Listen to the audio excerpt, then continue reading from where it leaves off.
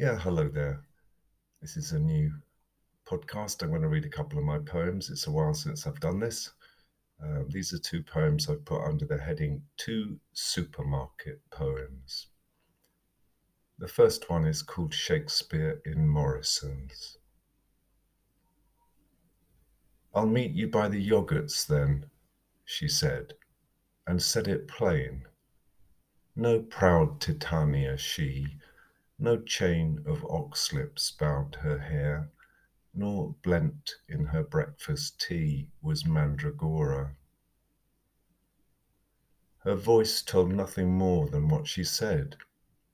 She had no other meaning hid. No poet could have chosen better words, no actor find in them a mad Lady M, fit to wash the blood from daggers for you. "I'll meet you by the yogurts then."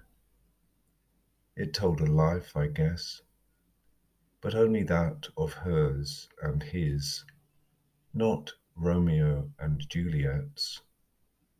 Our loss, then, but their gain, their tea bags, their flora.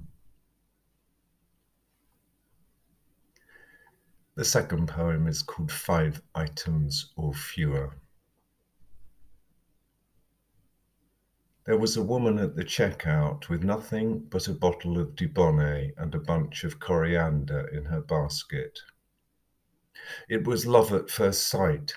I thought of following her home, but knew I'd be disappointed if I did, that there would be some simple explanation.